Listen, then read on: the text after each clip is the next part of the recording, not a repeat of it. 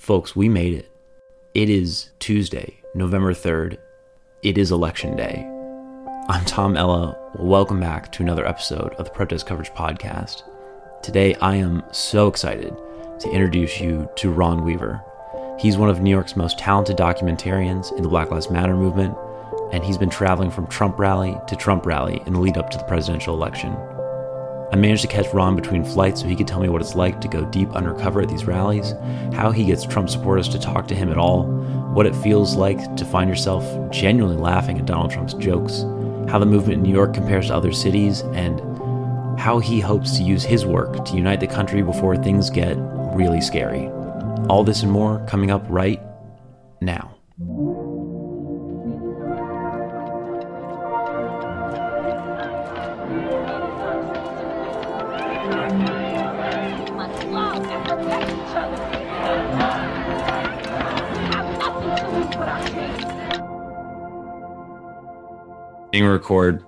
We're recording.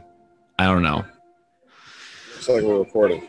Yeah, man. Sorry, I'm in a real unkempt state today. It's been a long couple of days, but It's been a long several months. Yeah, that's super true. All right, I guess we do we need to plan anything? Do we plan anything? Yeah, this is all off the cuff. It sounds like. Yeah. All right, welcome back to the Protest Coverage Podcast, everybody. I am here, special treat today, with everybody's favorite documentarian for the movement, Ronald Weaver. Yo. Wearing a sick Lakers beanie right now. I got to represent. I'm born and raised in LA, and I will never let anyone forget it. This is not the beanie I've been seeing you wearing, though, lately in your stories that I think most people have seen you wearing. No, I shoved that one in my pocket as soon as I left the Trump region. Can you give a quick intro on like who you are for people who might not know you and what you've kind of been up to? Because right now you're coming to me live from an airport. I am. So, I mean, in a nutshell, I'm a freelance photo video guy. Starting May 29th, when protests began in New York City, I started filming, started shooting photo video, and then about 7 days later, or maybe 6 days later, I shifted my focus to a documentary approach. So for the last 4+ months, I've been just adding terabyte after terabyte of data to my mass collection of hard drives. And I've been to a series of states, protests across the country. And, my focus has shifted multiple times only because the story is extremely compelling and constantly changing. And recently I realized the importance in following the election. So over the last week, I've been to 3 Trump rallies in 3 states, including Allentown, Pennsylvania, Omaha, Nebraska, and Green Bay, Wisconsin. Wow. Currently, I'm on my way back to Philly to join Until Freedom and their march in remembrance for the man that was killed by Philadelphia police several days ago. And then I'm off to my 4th Trump rally on Monday in Scranton, Pennsylvania. Wow. Yeah. And for context for people, we're recording this on Friday, October 30th. So we are a razor's edge away from this election. I'm kind of curious because you've been everywhere. I kind of want to know, I guess 2 things really. One is why all the Trump rallies?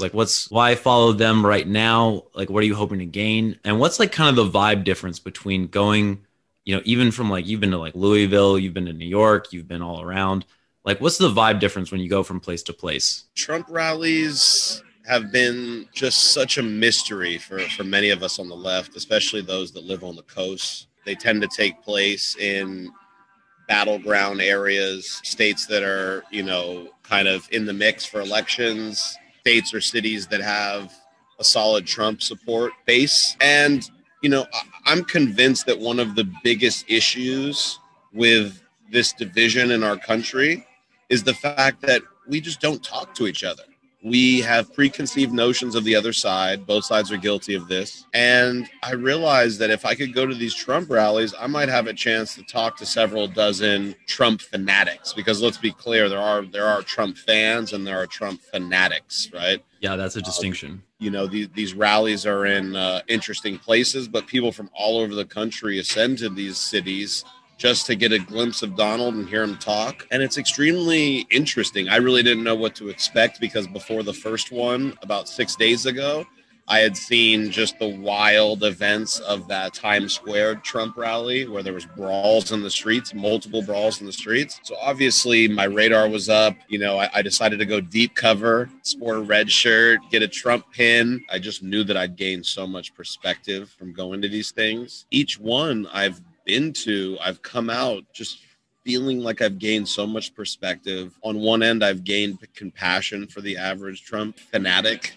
I now understand that there's a wide range of these people that love Trump, and they love him for a wide range of reasons, and not all of them are necessarily gross or require you to like vilify them. Like a lot of these people are sincerely good people.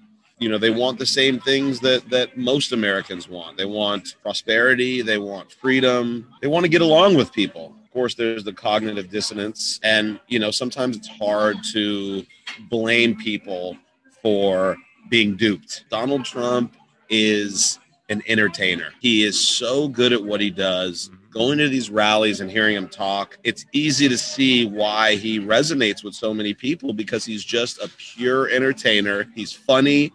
He's real in some sense, and people can relate to him despite him being this billionaire from New York City, you know, living the 0.0001 percentile lifestyle.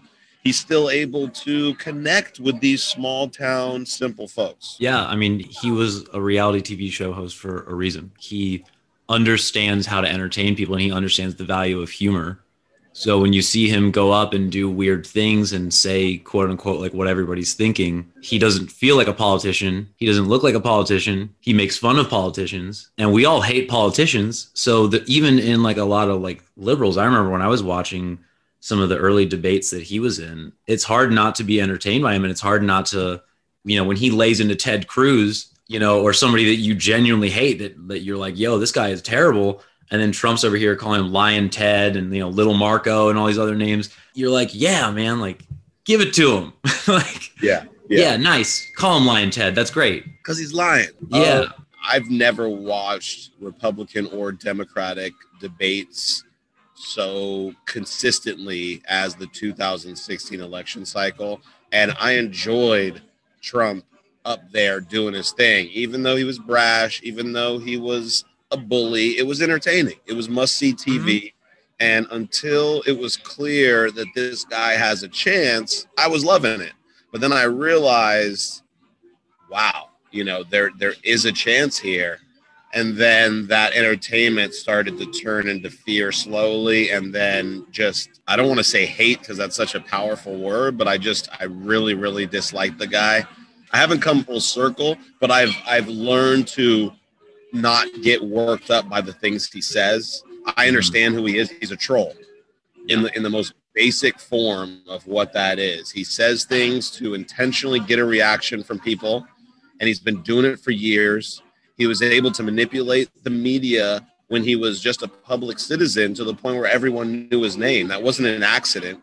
He wasn't that important. He just knew how to be a big deal. He knew how to make the media want to know what he's up to. Like, he is just a master at getting the attention. And that's, you know, a big component to his success is just getting people to talk about him, getting people to watch him, whether you like him or not. If your eyes are on him, he's winning in a sense. Yeah. And like, I'm honestly like curious, like, how do you feel like when you're at like a Trump rally and you're just watching him and he's telling jokes and you catch yourself laughing? What does that feel like? I mean, it's like watching reality TV that you know is just garbage and being entertained by it. You almost feel bad that you're enjoying it. But, you know, these Trump rallies were unique in the sense that I was just putting on a full, not only a disguise, but just acting along. So even when he was saying things that I wouldn't normally laugh at, I was pretending to laugh at it and pretending to nod my head. So when I actually laughed, it came out easier. You know what I mean? Yeah. But a couple times when I laughed for real, I thought to myself, like, damn, that was funny. That sucks. Yeah, moving on to the other question, which has gotten more nuanced in the last week because I've now been to conservative strongholds in Allentown. And I don't know what the percentages are in Green Bay or Omaha. Like, I hear that there's actually a relatively significant liberal population in Omaha. But, with my skewed view of those two cities, being that I went to the Trump rally, you would think that everyone in that damn place was a Trump fan. But that's not obviously the case. I mean, obviously, I'm based in New York, so I've been to 100 plus protests there. I've been down to Louisville. I went to Miami for work. I went to a few protests in LA. Yeah, it's been vast, and it's given me so much perspective. For me, Louisville was extremely special because the pain is so raw and real there. Mm-hmm. The Breonna Taylor situation is new. It's fresh. These people are hurting. And, to go from New York where, the protests were strong and people were passionate, to then go to Louisville and witness their actual fight was mind blowing in a sense. Like, it really changed my view of New York protests. They seemed a lot more symbolic and made for TV or made for social media once I saw the people in Louisville do their thing. For them, it's, like you're saying, it's personal because that's where Breonna Taylor was. Her family's there. You're seeing her family every day when you're there. Yes. Here, it's a lot of that stuff feels more far away. Like, we see videos and we see news about, even Walter Wallace Jr. that just was killed in Philadelphia. Breonna Taylor, that was in Louisville. There have been deaths in New York, but they haven't felt on the same level. And with that said, I went to Miami and I went to a protest and I had to leave because I just didn't feel the energy and the vibe. It was culturally, all of these regions in America are so different, and that means they protest different. And their fight is different, and the faces of the leaders are different, and the way they speak is different.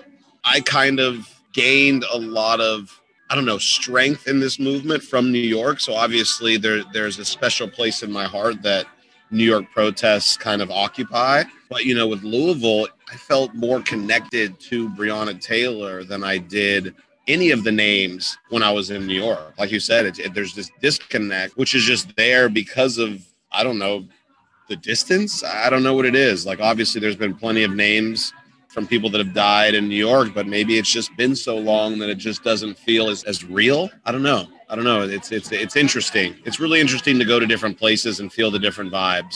And despite, committing myself to the New York movement, I really found a lot of faults in the New York movement after leaving and going to protest in other regions. Honestly, that's one of the things that I'm most curious about, because I think New York just has so much fight and so much heart in what they do. And every single person has their own kind of personal cause.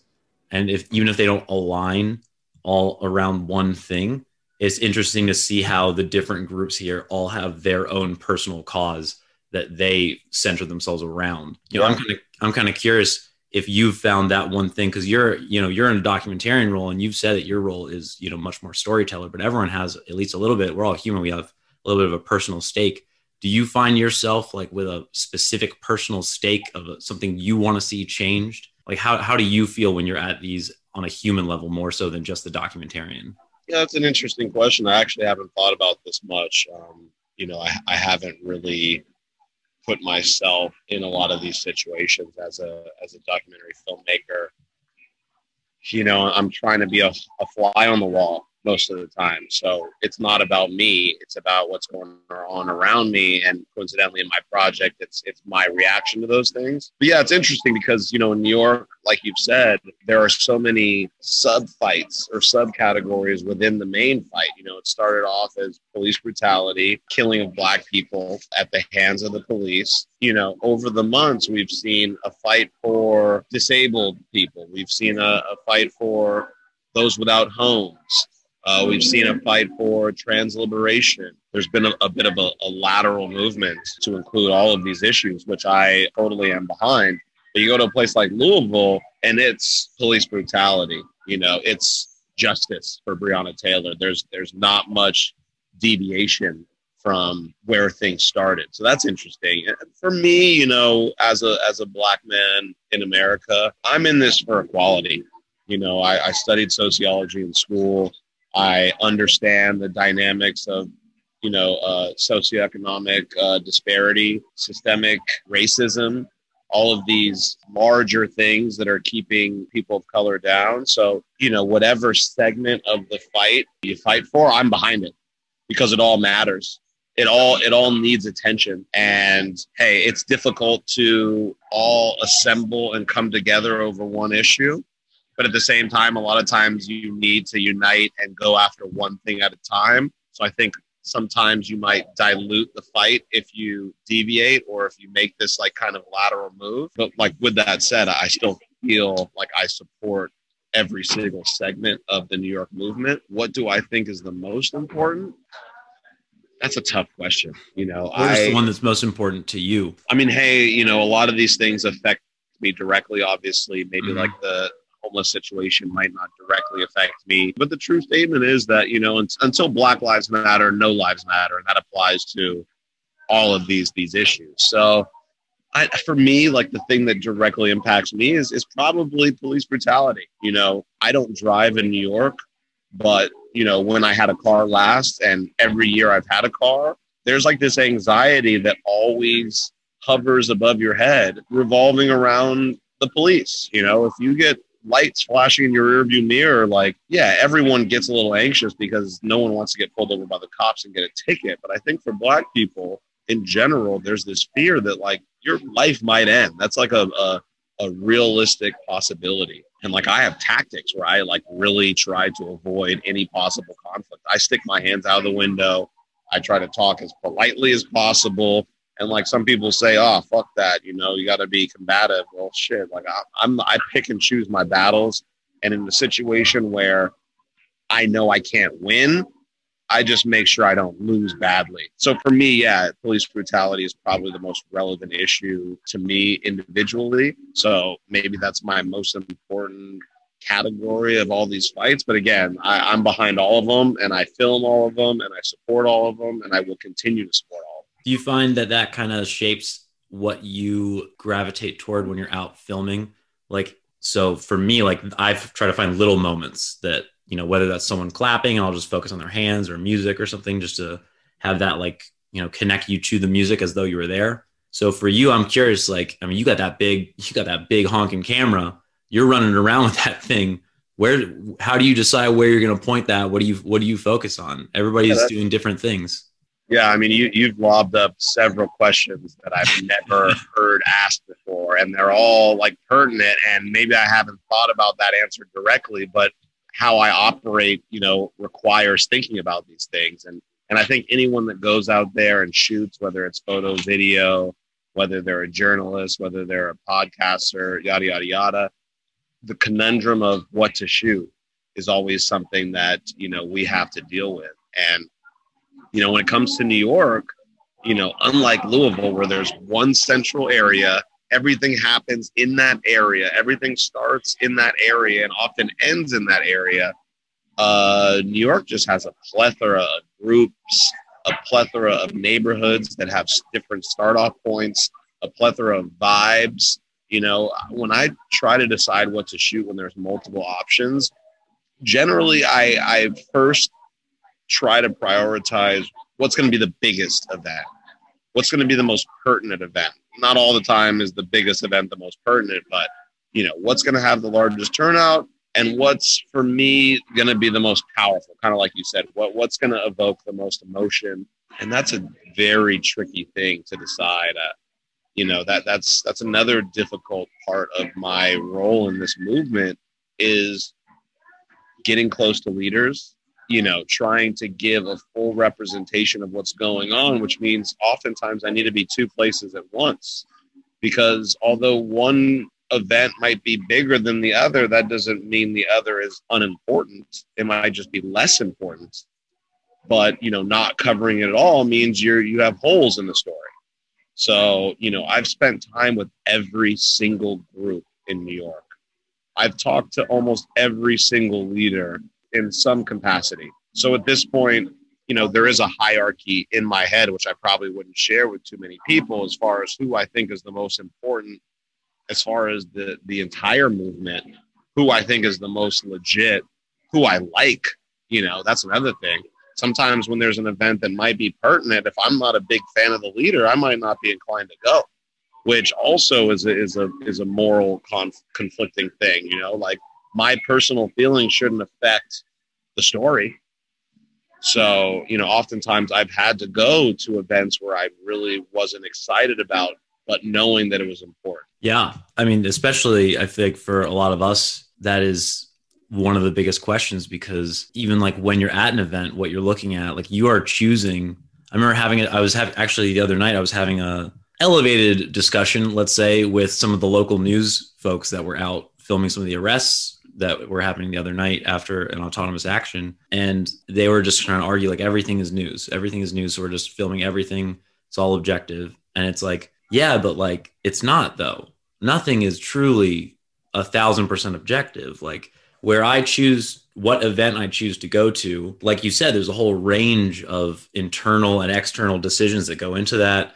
When I'm at an event, what I choose to film or what I choose to take a picture of or not take a picture of, every single part of that is in some form or another calculated. And one person at the same event will come away with two completely different looks at that event. So sure. What is objectivity in that sense? Like it's just your first person view on the ground. Like that's as best as you can do. Yeah. I kind of learned early on the power of media. I've obviously been a photo video guy for 10 years, but I've never really covered current events. I've never taken on the role of a video journalist or someone that people rely on to get the story from. That's not really been my traditional role. After going to a couple volatile events, I realized that what you capture, how you edit it, how you display it, how you speak on it and do your write-up can drastically affect the narrative of that event.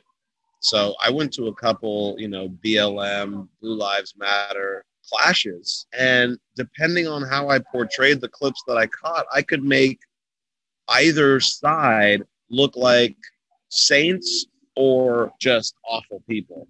And another realization I had that's along these lines is early on, I was out 10, 12 hours a day. I'm talking about the first week when things were super volatile. I was jumping from one thing to the other. There wasn't any scheduled events. It was just pockets of people would develop. You'd see it on Instagram and then you'd go. And what was my point? My point being that, I lost my train of thought when this guy walked behind me. But yeah, somebody looked like he had like a Chipotle burrito or something behind you. Yeah, and it smelled really good. So that's why I lost it. Yeah, like there is just so much nuance within each event that we've been to. I'd come home at the end of these long days, these wild days where I'd be at 3 or 4 different places in the city, and I'd watch the news and see what they're saying about New York City, and it would be a completely different representation than what I saw.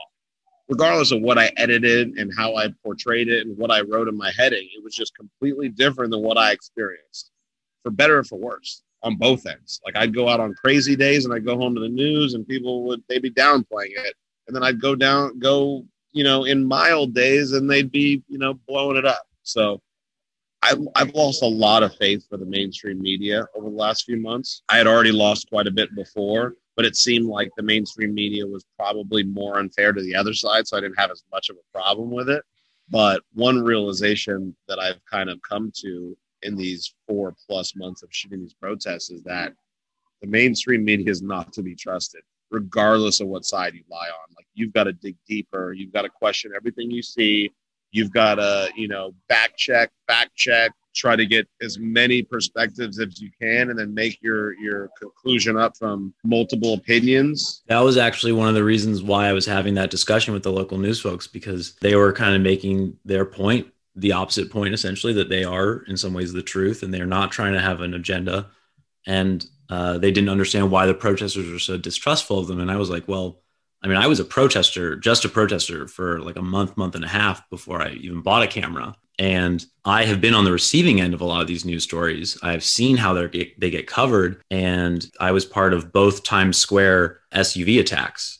And I feel like neither one of those matched up with what I saw at all. Like to wrap this back around, and then let you go eat because I know you got a flight and everything. One of the things that, of course, Trump has been most critical of is the media and how everything is portrayed. And you're out there, you're trying to talk to the supporters, get good interviews, get them to talk to you and trust you. That's why you're wearing your deep cover outfit, all clad in red, like, how are you basically convincing them you're not gonna clip them out of context? I mean, that's always like their biggest complaint, is that they feel like Trump is always out of context. You're going to take what they say and make it out of context, and then they're going to look like a crazy person. How are you kind of getting these people to feel like you're not going to do that? And then when you're editing things afterward, do you feel consciously like, I'm trying not to take them out of context? Yeah, I mean, this is all new stuff. This is stuff that I've never done before. I've never gone deep covered anything. Like, I've always been myself unapologetically, and to go into, what people have labeled the lion's den and try to operate it's been interesting. I feel like people trust me. I don't know why. Maybe I sound trustworthy. I might not. You got a sort of roguish charm about you. I think most people have met you can kind of agree. Yeah. Maybe I'm good at bullshitting and twisting the truth, because there were several times where people tried to blow my cover. They were like, how do I know that you're really a Trump fan? How do I know you're not just some liberal dude putting on a hat? Which I, was. Yeah. And, I guess the only way that I'm able to go home and sleep at night is knowing that I'm not out there to make people look bad. I'm not out there to try to dig out. Well, maybe I shouldn't say that, because I really was trying to pry out sound bites from people that I knew were deep down inside them, that they were so hesitant to say to someone with a camera, because generally when you bring a camera out, people aren't the same. They're not going to talk the same as when you're just having a candid conversation with them. Like, for instance, plenty of times I'd film people, do an interview, and then I'd turn the camera off. And as soon as I turned the camera off and pointed away, their whole tone changed. And they'd start revealing things to me that they wouldn't have prior. And sometimes I tried to turn the camera back on and continue the interview. But yeah, like it's tough. Coincidentally, today on one of my IG lives, when I was interviewing these two nice ladies, everything they said was legit. They expressed their love for Trump in a reasonable way. There was no real way, even if I wanted to doctor that interview and make them look bad. Yet, after the interview, I stopped the camera. I walked away. I started talking to my audience on IG Live, and the two ladies walked around the trailer and saw me and came up to me, and they were worried. They're like, how do we know that you're not going to make us look bad on this, on your documentary? Which, even the documentary focus, I kind of lied about. I kind of was telling people that I'm doing a documentary on the election, which is obviously untrue. But if I told them it was on the Black Lives Matter movement, they wouldn't want to have anything to do with me, most likely. So, I had to tell them genuinely, like, I'm out here because I know that dialogue is important. There isn't enough talking going on between the sides. I think liberals are almost more difficult to give the other side a chance than the right. I hate to say it, and the right knows that. So, just me being this guy that's going out trying to talk to people and give people a chance to explain themselves, I felt was important. And I kind of misrepresented that to these ladies because I didn't want to blow my cover. But I told them, like, I'm not out here to make you look bad. I'm out here to get some people to talk and to air this out so that people can hear where small town Green Bay, small town Midwest people are coming from. Because, people on the coast, and I told them I'm from LA and I live in New York, like, people where I'm from just don't have these interactions with people like you. And it's important because it humanizes them, because they are nice people in the end. And I think on the left, we've now kind of put everyone that votes for Trump in this box of deplorables, this box of people that are racist and don't care about immigrants and don't care about Muslims, or dislike immigrants and dislike Muslims. And I think that's definitely true of some of them. Don't get it twisted. And it may very well be true with Trump. Who knows if he's saying that shit just to say it or if he actually means it. in regards to the Mexican rapists and the Muslim ban. But yeah, like giving these people a chance to talk, giving them a chance to explain to my audience, you know, why they like Trump. It isn't always about guns. It isn't always about abortion. Sometimes it's just they like his personality. They like the fact that he's not this career politician that kind of fits this mold of people that a lot of citizens love to hate. So it's really tough. You know, there's a lot of like moral dilemmas like while doing this, because I am lying to people, you know, straight up and down. Like I can't really sugarcoat that. I try not to be malicious in my lies. And my lies are usually based in just my political affiliation and what the purpose of my shooting is, and not who I am, where I'm from, and what I feel like is the path forward for this country. But also, mind you, and probably the last thing I'll say, unless you have a final question, is I think there's potential for some scary times ahead. Down in Louisville, I saw these militias, one all black, one far right, and all white, just angry people with big weapons, and literally the safety of hundreds of people was hanging in the balance. And one trigger or one punch could have led to like dozens of dead bodies. And the reality of tensions getting to a point where we have a civil war is a real possibility, which is scary as fuck. At this point, especially over the last month and a half or 2 months since I started going to Louisville, like I'm trying to hypothesize and brainstorm about like, what's the likelihood of these things happening, but also like, what's the path to some kind of resolution? Like, can I have at least some impact in helping out the situation? Like, I feel like this little research field trip that I've been on in going to these Trump rallies is really based in the fact that I want to know what's the path going forward? What's the path to like uniting this country? Well, we live in a great nation. You know, this exceptionalism, this American exceptionalism is bullshit. When people say that America is number one, that's bullshit. Yet and still, we do live in a great country. We have crazy history, both good and bad. But I want to have a future. You know, I want a United States of America. Like I want 50 states. I want our government, which, you know, I hold on to the pride in my back pocket because I am critical of this country, but I want the best for us. I don't want a war. That puts our lives in danger. Like I want us to prosper. If I can have any impact on that, or I can figure something out that other people might not be able to, I'm going to go for it. I mean, I feel like that's a similar goal to what we're doing, even just on the Black Lives Matter side, is getting people to understand both sides of the same issue. We are all Americans. We are, whether we like it or not, we all live in the same country. We are going to have to figure out how to move past this era together, regardless of how much we hate each other right now. Like that's just the unfortunate truth of the matter is just like, hey, we will have to come together. So I don't know. Yeah. I mean, my final question for you really is just, you've been scoping out that airport food. What are you getting? Because, you know, we could talk about this all day long, but you got another flight. You got to get some grub before you go. I don't want to take up too much more of your time. What are you getting? You know, I stopped at this Romano's Macaroni Grill, which to me is like a fancy Olive Garden. There's no such thing as a fancy Olive Garden, Ron.